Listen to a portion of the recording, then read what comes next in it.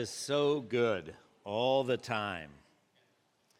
He is always doing good things. We don't always recognize it. You know, God's provision many times is right in front of our eyes, and we just don't recognize it. Remember when Jesus asked the disciples what they had so that they could feed the thousands of people that were listening to his teaching? And they said, "We don't have anything but." They had already discounted what God had made provision of because they couldn't see how it would work. But understand, God does the most with the smallest things. And many times we are in battles, we're in struggles in our daily lives, and we forget, and we don't recognize what God has done, what he's doing.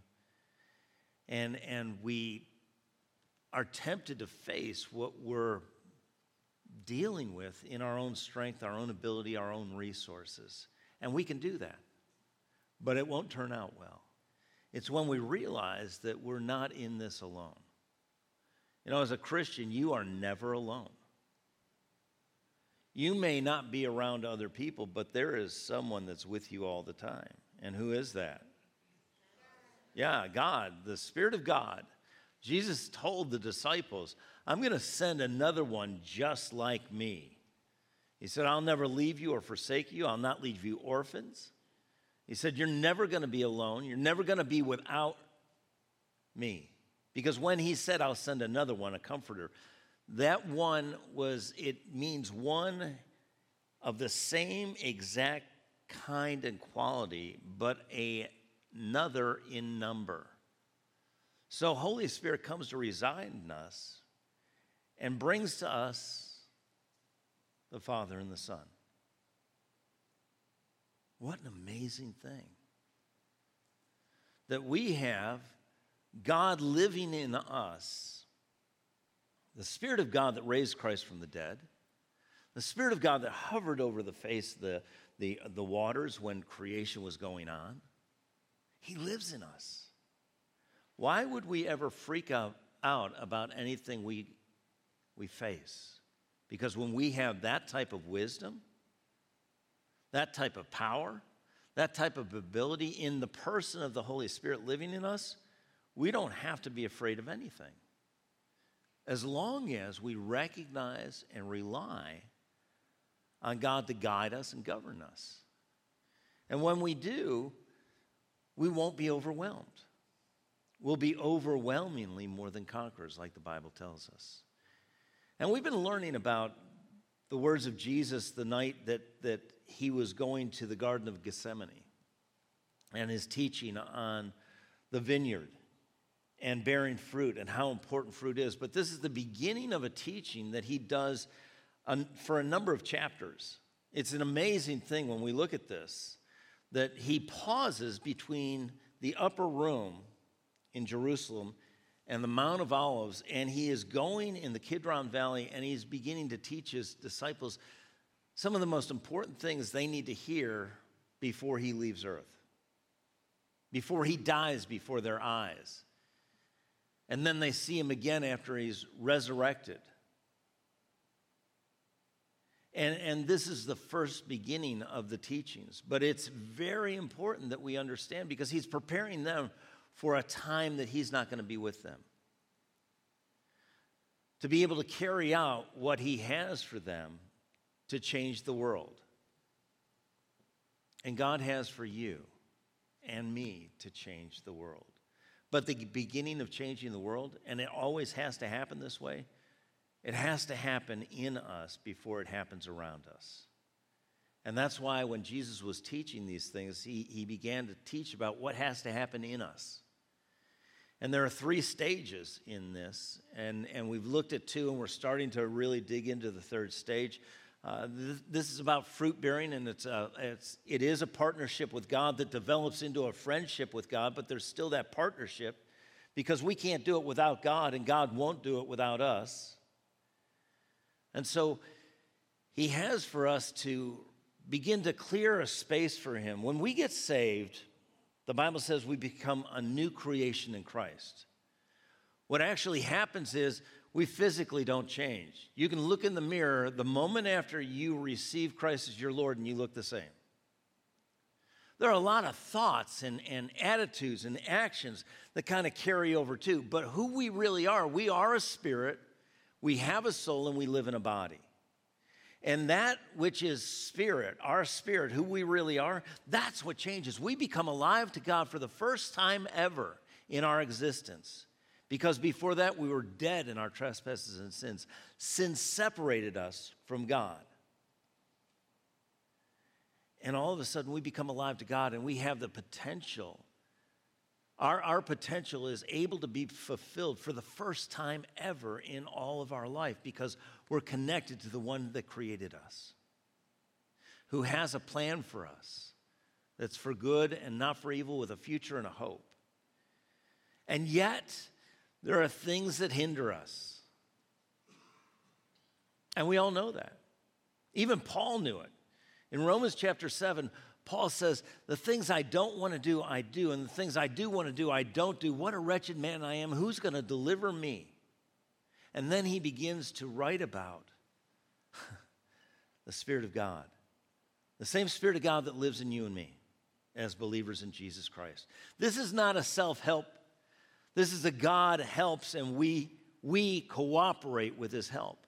And that's what we've been learning. We've been learning the first two stages in fruit bearing, going from no fruit to fruit. God chastens us. He lifts us.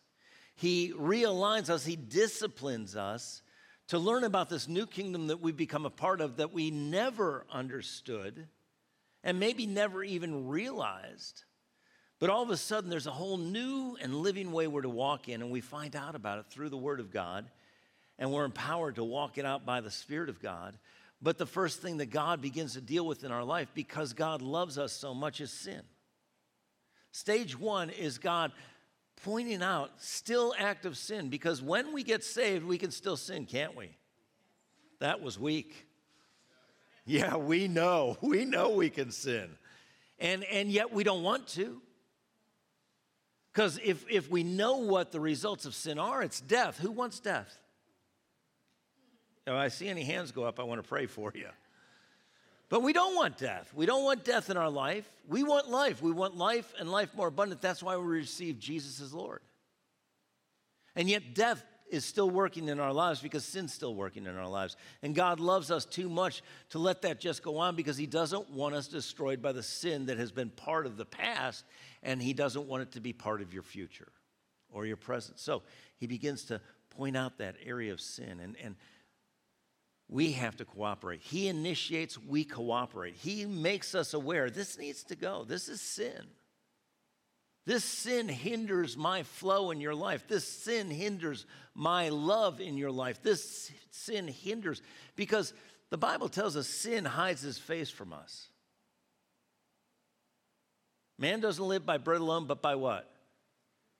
Every word that proceeds from the mouth of God. You know, that's where we have to realize sin hinders what God wants to do. And that's why we have to choose to say no to sin. He points it out. We cooperate and say, no, I'm going to turn away from that, and I'm going to turn to God. I'm going to submit to God. And James says, and then you can resist the enemy and he'll flee.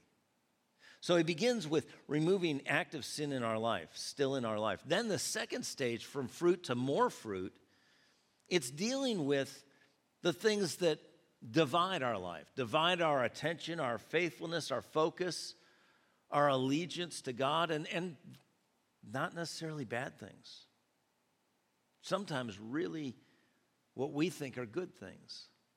But he begins to prune, cut away things that are drawing away our allegiance and our attention and our effectiveness being connected to God. Both of these stages God initiates, but we have to cooperate.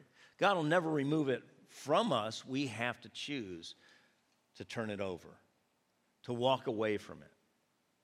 He'll be there to empower us, but we have to choose to continue to do that. And so these first two stages, God initiates, we cooperate. It's dealing with sin and it's dealing with self, because we in ourself doesn't always know what's right or good or best. We think we do. That's where it says in Proverbs in two places. There's a way that seems right or good unto man whose end is the way of death. And anything other than God's will is not best. And I believe every one of us innately wants God's best. Because we know there's nothing that will come near to being as amazing as God's best. And that's what God always gives. And that's why God has for our lives to have the act of sin removed and have the self that draws us away sometimes from the best that God has. We need to submit that self to God. We need to actually, a lot of the desires and things that we've had that carried over from our former life before Christ that are not necessarily sin, but they're not necessarily drawing us close to God. They may be good things, they may be neutral things, but there are times in our life God's going to say, that needs to go so that I can occupy that space, that time. Have that for me. And it's not because God is an egomaniac and he wants more for him. He wants more for you, but the way God gets more to you and me is through him. More of him. And that's what John the Baptist said. He must increase that I must decrease. More of him, less of us. Because in essence, the scripture says that the glory of the Lord is going to cover the earth just like the waters cover the sea. And the glory of God comes from Christ in us. Christ in us is the hope of glory. The more Jesus is allowed, the more God is allowed, the more the Word of God is allowed to dwell richly in us and affect and influence our lives so that we're living in line with God, in step with God, they're going to be seeing Christ in you. They're not going to know it. They're going to say, that's Bob, that's Linda, that's Jeff. But Bob, Linda, and Jeff know that's Christ, because that's not who I was. But that's what God is able to do in a vessel that's flawed and frail and fragile and even fails. Because God's not looking for perfection, because he knows none of us can give it. But God is working in us to take us from glory to glory. And so we've looked at these, and I'm just going to quickly read verse 1 through 3 in John chapter 15, just to remind you of what Jesus said. He said, I'm the true vine. My Father is the vine dresser. Every branch in me that does not bear fruit, he takes away, and every branch that bears fruit, he prunes.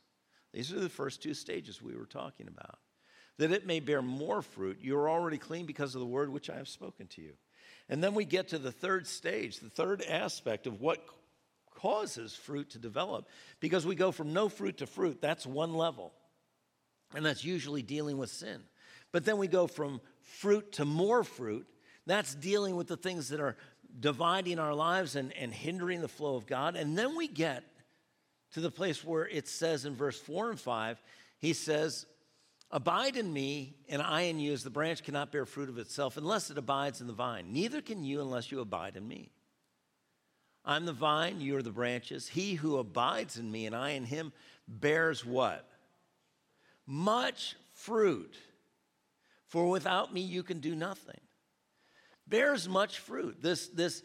These terms, these words, again, we know that the Bible tells us not just to read the Bible, but study. Study to show yourself approved, a workman, and the scripture says that doesn't need to be ashamed, rightly dividing the word of truth. And so right here, when you dig into this, when it says much fruit, it's talking about maximum production, your maximum potential. Now, I don't know about you, but I know when we look at whether they're musicians or athletes or scientists, when you get to the highest level, they want the maximum production. They want to be absolutely at their best. And I want you to know that's what God wants for you. God wants you to be at your best, but the only way to be at your best is by him. It's not about us trying harder. See, this is the thing that trips us up so often. We're trying and trying and trying, and we fall down, right? And we get back up, and there's no, you know what? The Bible tells us, though a righteous man falls 7 times, he arises. This is a righteous man. You're going to get tripped up. The enemy is going to trip you up. He's going to ensnare you. But that's where in our humility we turn to God and say, God, I confess this sin. I got tripped up. I got ensnared. I got tempted. I got drawn away. Please forgive me. And you know what? God is faithful and just to forgive you and cleanse you from all unrighteousness. He removes your sin as far as the east is from the west. He puts it in the sea of forgetfulness. He doesn't remember it. So if you're reminded of it, it's not God. It's the enemy who's the accuser of the brethren. But right there, we've got to realize that this is an ongoing process. God is always working in the areas where sin has gotten in, where self has gotten a place over God. And we have to abide. We have to choose to connect with God. When we abide with God, the Bible says, abide in who? Me. Jesus said, abide in me. And then I'll abide in you. Who makes the first move? We do. In this moment, at this stage, we initiate, God participates. We initiate this. We get moving towards God. We don't let anything keep us from going towards God. Close your eyes for a second. I want to ask you a question. Is there anything that you're aware of that's hindering you from moving towards God? You know, David the psalmist, he said, search me and show me if there's anything in me that's hindering you from having your way. In this moment right now, just be still. Father, I ask you to help us if there's something that we need to become aware of. Make us aware of what might be hindering. It may not be sin. It may be something good. It may be something neutral. But Father, help us because we want to move towards you.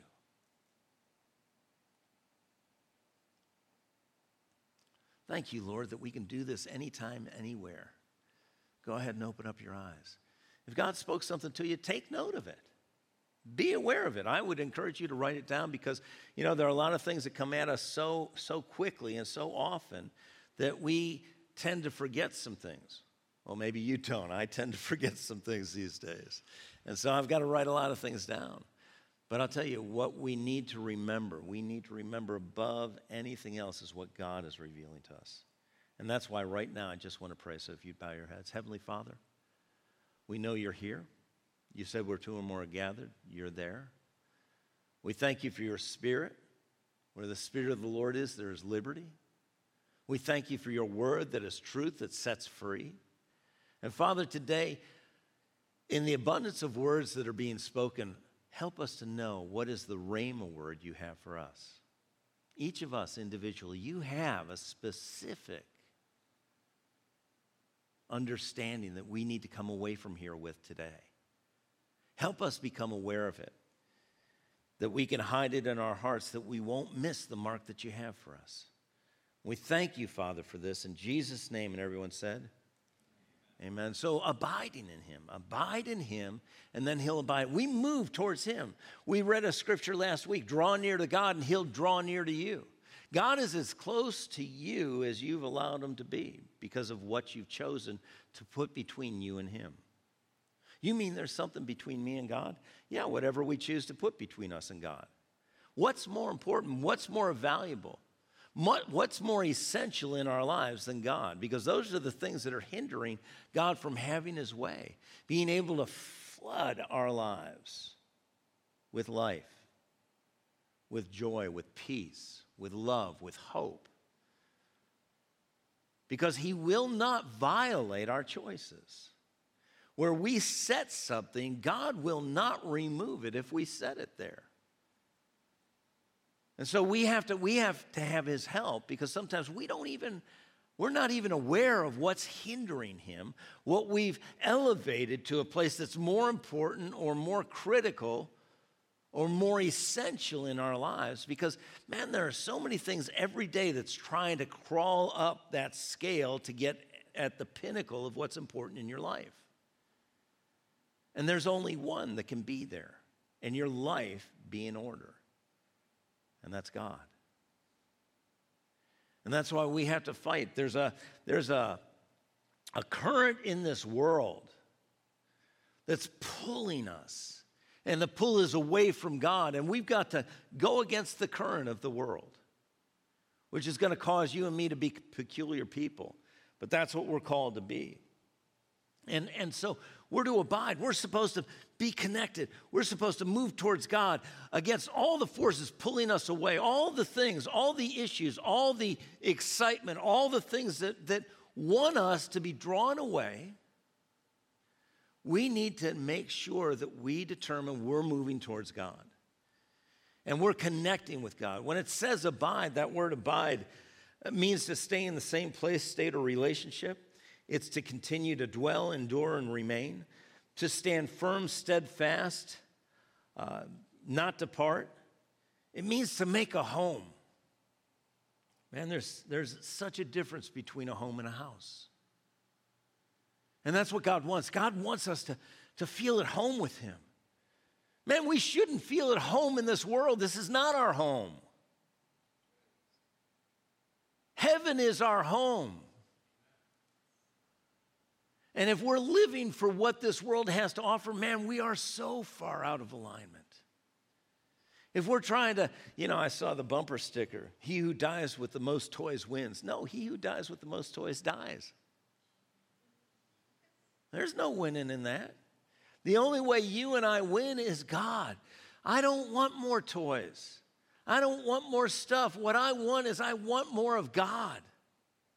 And I need more of God. And you need me to have more of God. And I need you to have more of God. This world needs us to be more connected to God, more relating to God than anything else, as much as we relate and get on the internet. And the internet can be used for bad or good. But I'll tell you, there is no bad in God. That's why if we're gonna check something first, check God. Check in with God. Don't go on, WebMD. I got this pain. Go to God.com. I don't know if it's .com or not, but go to God, all right? Get his input. He doesn't need an x-ray. He sees completely through everything. He'll give you what you need to know. Because many of us, we scare ourselves silly when we go try to find out what we need to know, and we're looking to man to give us the information. God will never scare you. He'll inform you. And then he'll assist you and be with you to be able to overcome anything you face. But this abiding is to be present and to wait on him. And we wait on a lot of things, but I'm telling you, if we don't take time to wait on the Lord, we're not going to have what God has for us. This abiding is a connecting. And when we begin to move towards God and we connect with God, he says the result is, abide in me and I in you. All of a sudden, we begin to open up even more volume for God to be able to fill our lives. And I don't know about you, but I know about me. And I know I need to make more space and place for God than ever before, because the battles, I think we can all agree on this, the battles are coming quicker, more continuous, and bigger than ever before.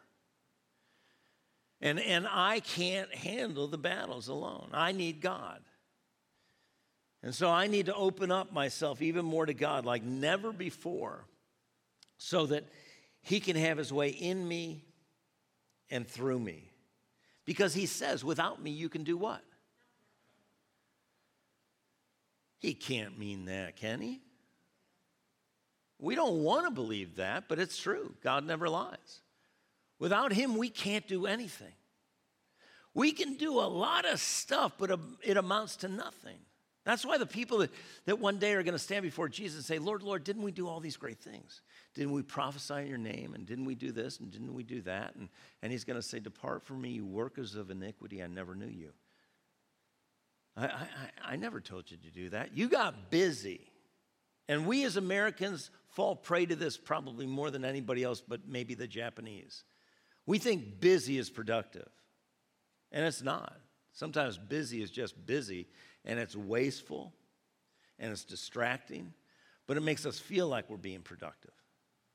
And it's better to be still waiting on God than productive in the flesh. Okay.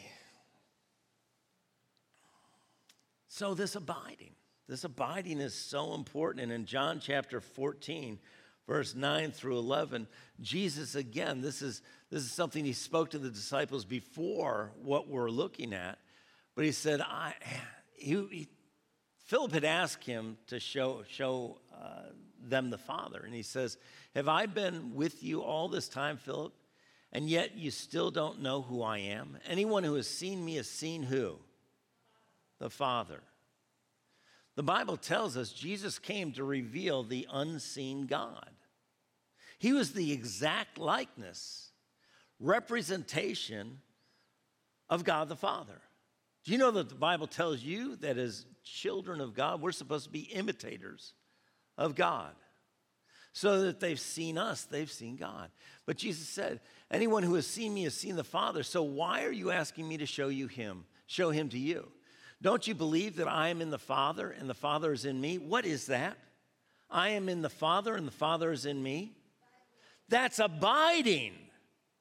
Jesus isn't just telling his disciples that they need to abide in him.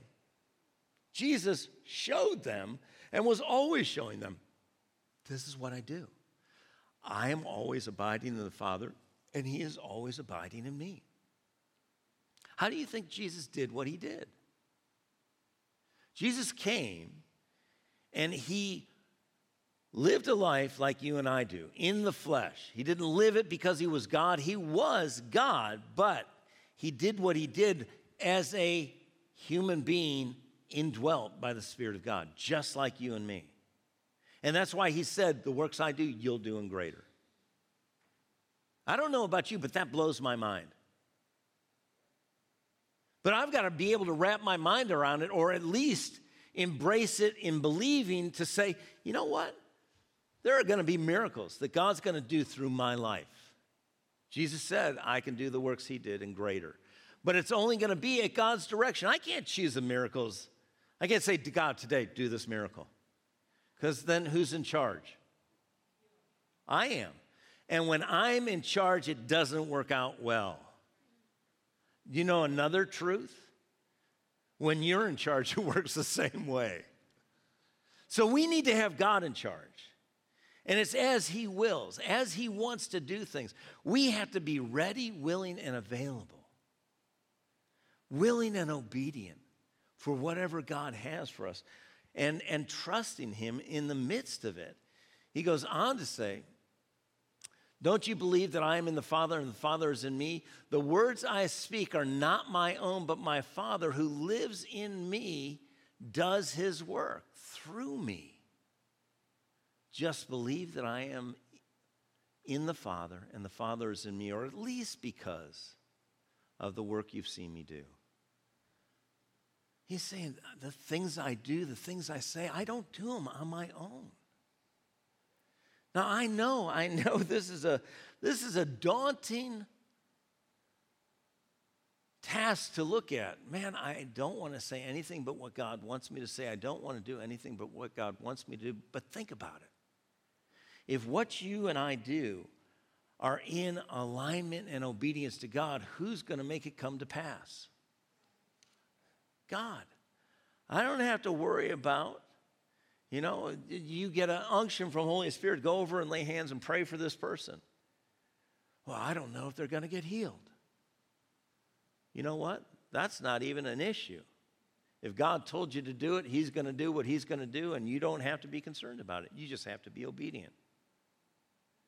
But the problem with our obedience is our concern about what everybody else thinks and how they're going to see us. And that's where we have to crucify us. We have to die to us. I have to tell you, I for many years was tormented by the thoughts of what people thought about me. I would die 1,000 deaths because I was concerned about what everybody thought. Now, I'm not completely free of that yet, but I'm a whole lot better than I used to be. Because the Bible says when we are concerned about what people think, it's a trap. It hinders us from the freedom and liberty in Christ. Now, I'm not saying you can be a weirdo, but the Bible tells us we can be peculiar, which is different, unique, wonderfully unique because we're following God. But understand, your wonderful uniqueness in God is not going to be celebrated by everybody. And you have to be okay with that. Or you're going to limit what God's able to do in you and through you. Just like I limited what God was able to do in me and through me. And still to this day, when that rises up and I get concerned about it, it causes me to hesitate. And I don't want to ever hesitate with God. I want to be what God wants me to be and do what God wants me to do no matter what. The Father who lives in me does his work through me. The Father who lives in you, every one of you as God's child, the Father lives in you by the Spirit. Jesus said, my Father and I are going to come and make our abode. That's abiding, our abode in you, our home in you. And they do it by the Spirit of God. And that's where we come to that place where we draw near to God and God begins to start to flood our lives like never before. But when we start to get pulled away, when we start to get distracted, when our life begins to be divided by things, our abiding is weakened, it's diminished, and the flow of God is not going to be as full and free as it would be if we didn't let those things come in and take up the place and space with God that God alone should have. But God won't make us do something else. He'll show us what needs to be done. He'll assist us, but he won't spearhead it.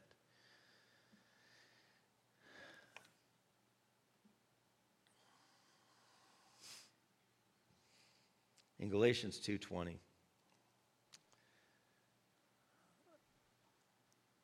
again, the Apostle Paul writes this, and he said, I have been crucified with Christ. In him I have shared his crucifixion. It's no longer I who live, but Christ the Messiah lives in me, and the life I now live in the body, I live by faith in, by adherence to, reliance on, and complete trust in the Son of God who loved me and gave himself for me. I've been crucified with Christ. Later on in this book, the Apostle Paul writes that we who are Christ have crucified the flesh. Now,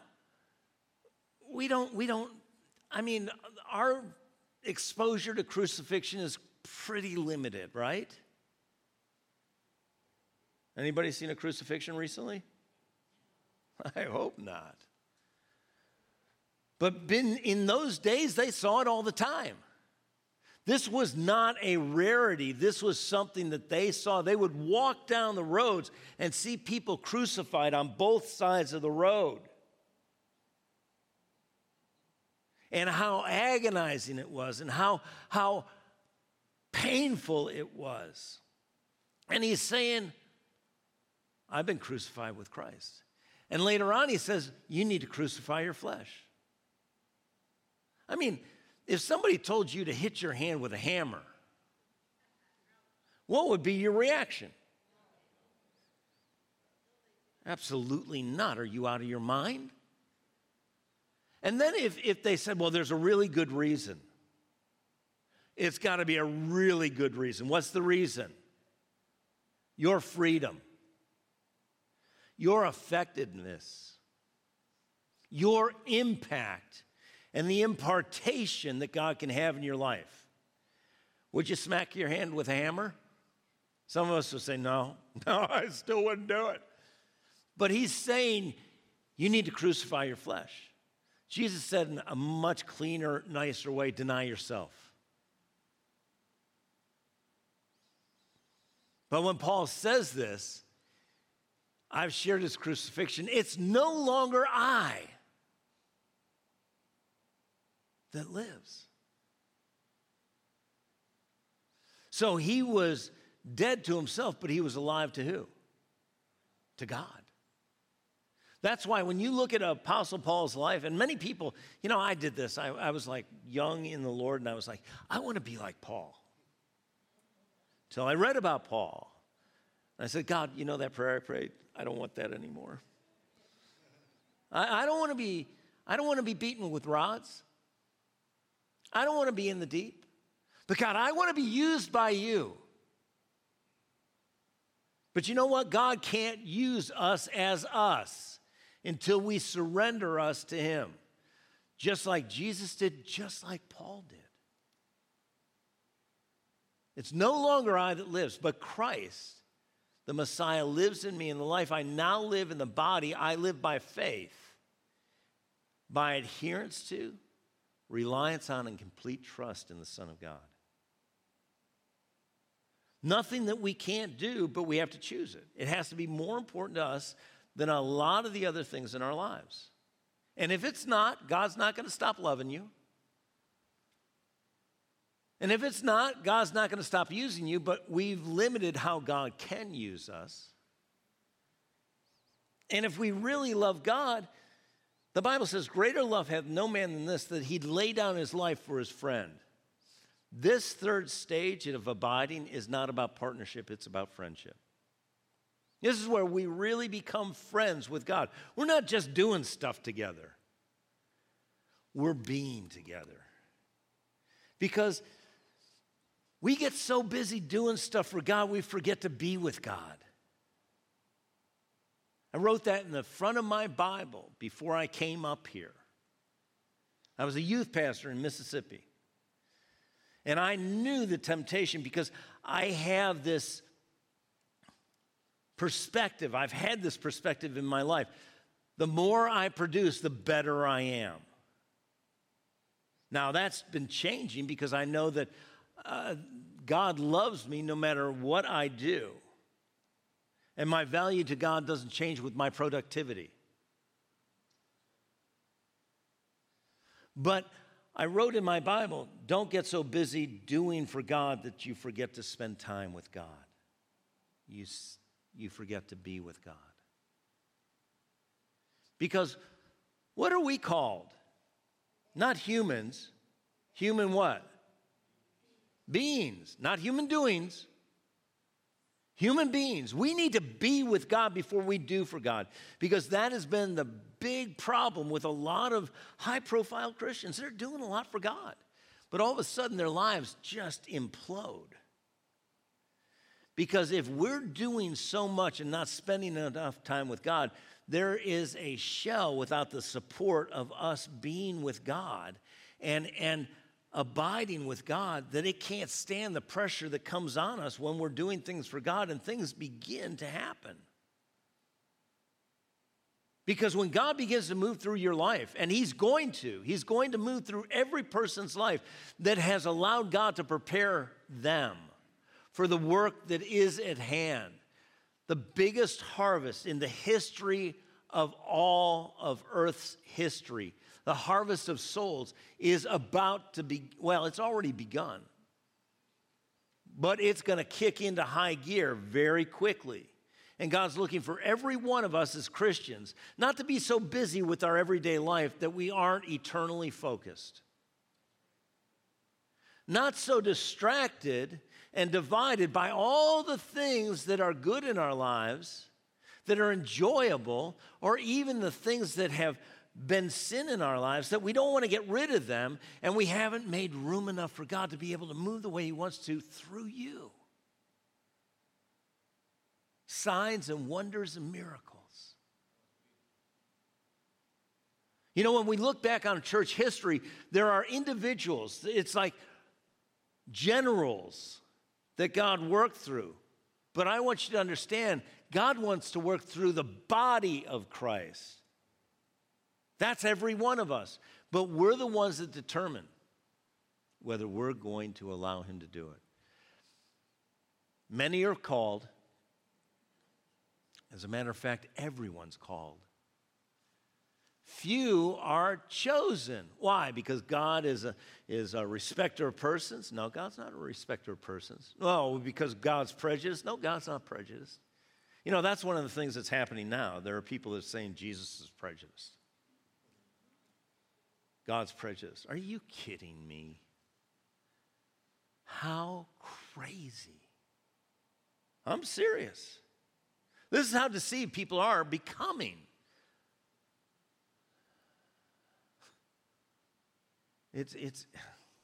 We've been told it's going to happen, and it is.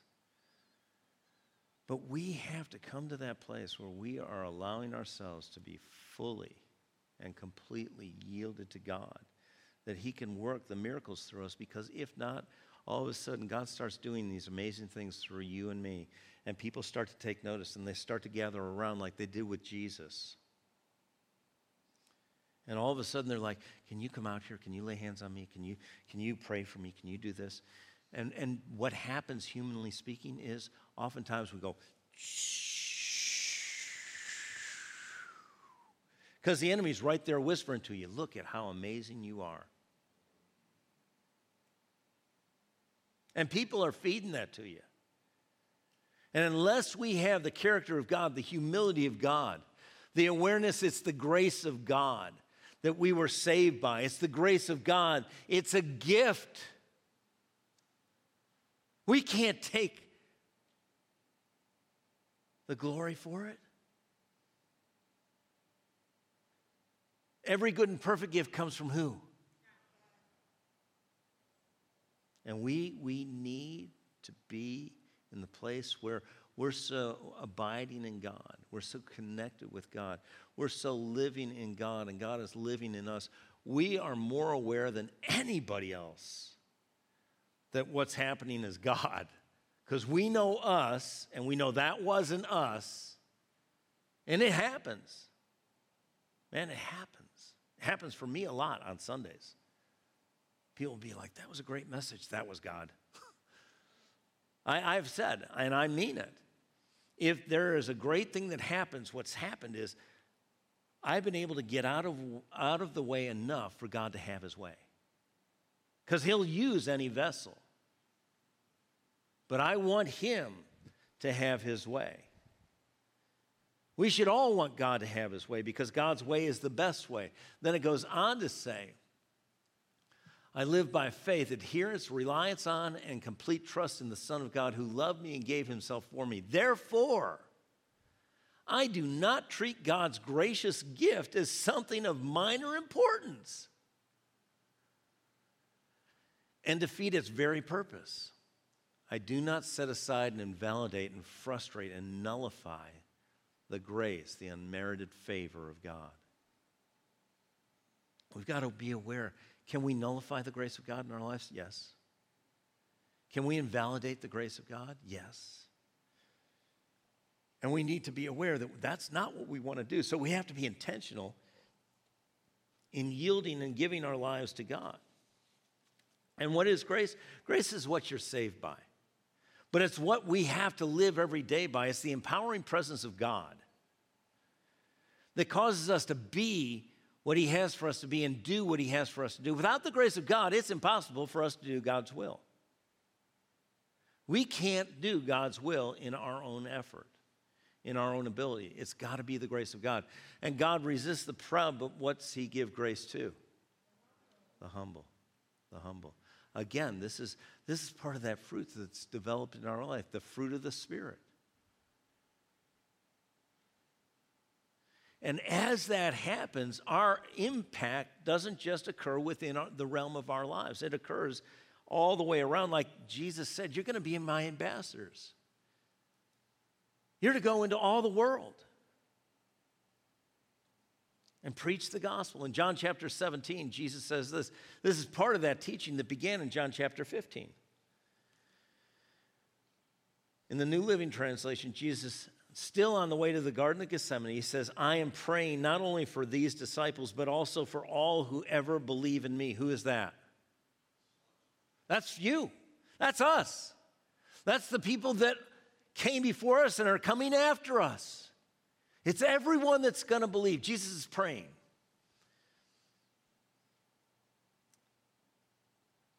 Ever believe in me through their message. I pray that they will be one just as you and I are one, talking about the Father, as you and I are in me, Father, and I am in you, and may they be one in us so that the world will believe you sent me. Again, this is abiding. This is talking about Jesus abiding in the Father and the Father abiding in him and us abiding in Jesus and Jesus and the Father abiding in us. This means we are filled with and surrounded by God. Now, if we're filled with and surrounded by God, how safe are we? How secure are we? Absolutely.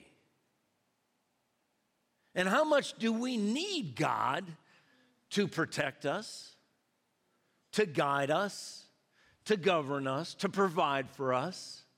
Man, we can't do this without him. It's going to be just like in the garden. He told Adam and Eve, because of sin, by the sweat of your brow, you're going to till the soil. By your effort, and it's going to be debilitating. It is going to be exhausting. You know, the Bible tells us the way of the transgressor is hard. But Jesus says, come unto me, all you who are weary and heavy laden, and I'll give you rest. Take my yoke upon you, which is easy, and my burden, which is light, and learn from me, for I am gentle and humble in heart. When he's saying he's gentle and humble in heart, he's saying, I'm abiding in God. When you come to me, you begin to abide in me, and God begins to abide in you, and there's a work that only God can do that is supernatural and exceeding anything you could imagine or dream. Now, I don't know. I don't know about you. But I believe every child of God wants God to do great things in their lives and through their lives. It goes on to say in the next verse, I have given them the glory that you gave me, so they may be one as we are one. I am in them, you are in me, may they experience such perfect unity that the world will know that you sent me, that you love them as much as you love me. Again, this is all about abiding. All about abiding. All of a sudden, there's this fruit in our lives, this massive amount of fruit. The character of God, the power of God, the influence of God in our lives, that they may experience such perfect unity. It takes abiding in God for us to be united the way God has for us to be. The Bible tells us to endeavor, work, to keep the unity of the Spirit and the bond of peace. How much work is it with some people for you to stay united with them? Don't poke anybody. But it's tough sometimes. And sometimes it's beyond our ability. But God is able to make us able. As we abide, as we stay connected, that love of God begins to flow in our lives for that person, no matter what they do. And we love them. We love God. We love our neighbor. We love ourselves. We love our enemies because of the abiding flow of God's love in us, because we've chosen to make that connection secure and full and unhindered.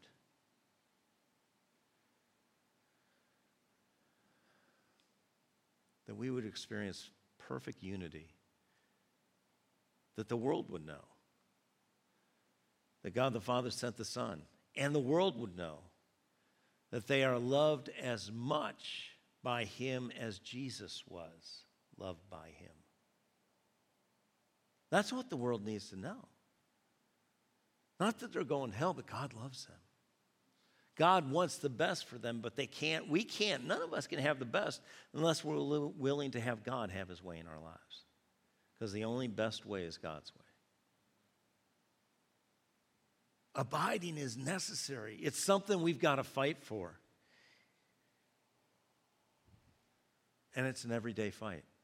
All three of these stages are everyday stages. They're things that are occurring in our life every day. He's going to point out sin that's active so that we can get rid of it, so death isn't working. He's going to point out and begin to prune the things that are distracting us and dividing our resources and drawing us away. And then we need to just begin to move towards God like never before. I've been praying so much that the body of Christ, and I pray for all of us, the body of Christ, I figure if I can pray for this group, I can pray for the body of Christ.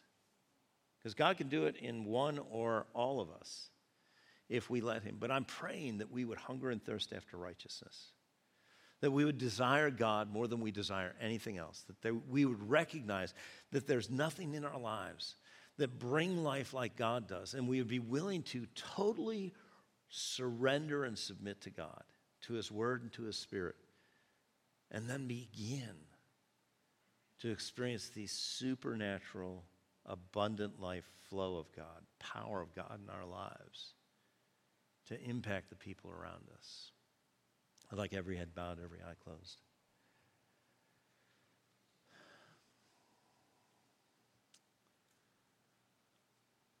You know, I'm just quickly looking around, and I don't see anybody here that I am unaware has a relationship with the Lord. If you are unsure whether Jesus is your Lord or not, please see me after service. But because of that, I just want to do something right now, which is, again, pause. This needs to become a real part of our life where we pause right now, not thinking about lunch, not thinking about anything else, but being available to hear from God. You know, many times we don't hear from God because we spend a lot of time praying, telling God about all the things we want to tell him. And as soon as we're done talking, we bolt. And that's the time God gets to talk. So right now, God, we need to hear from you. If we didn't get it the first time, remind us what it is that you had for us here today.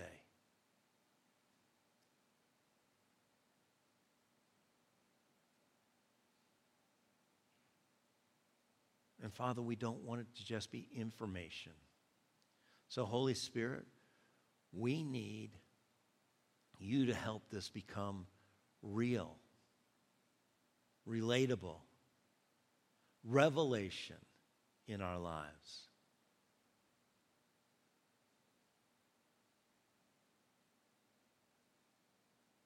And Father, with that understanding, we recognize our part starts to kick in. Help us understand how the application of this needs to be in our lives. You'll show us, you'll impart to us, but Father, we have to apply it so that we'll experience transformation and go from glory to glory. Father, we thank you for working in us to will and to do your good pleasure. Continue to guide us and govern us and guard us, even as we go from this place tomorrow, this afternoon, every day of the week, every situation we find ourselves in. Father, we don't live by bread alone, but by every word that proceeds from you, from your mouth. We thank you. We thank you for Holy Spirit reminding us of your word. Help us to hunger and thirst after righteousness and desire the sincere milk of your word and meat of your word, that we would grow in your grace and in your knowledge. And we thank you, Father, for this. In Jesus' name, amen. Would you stand?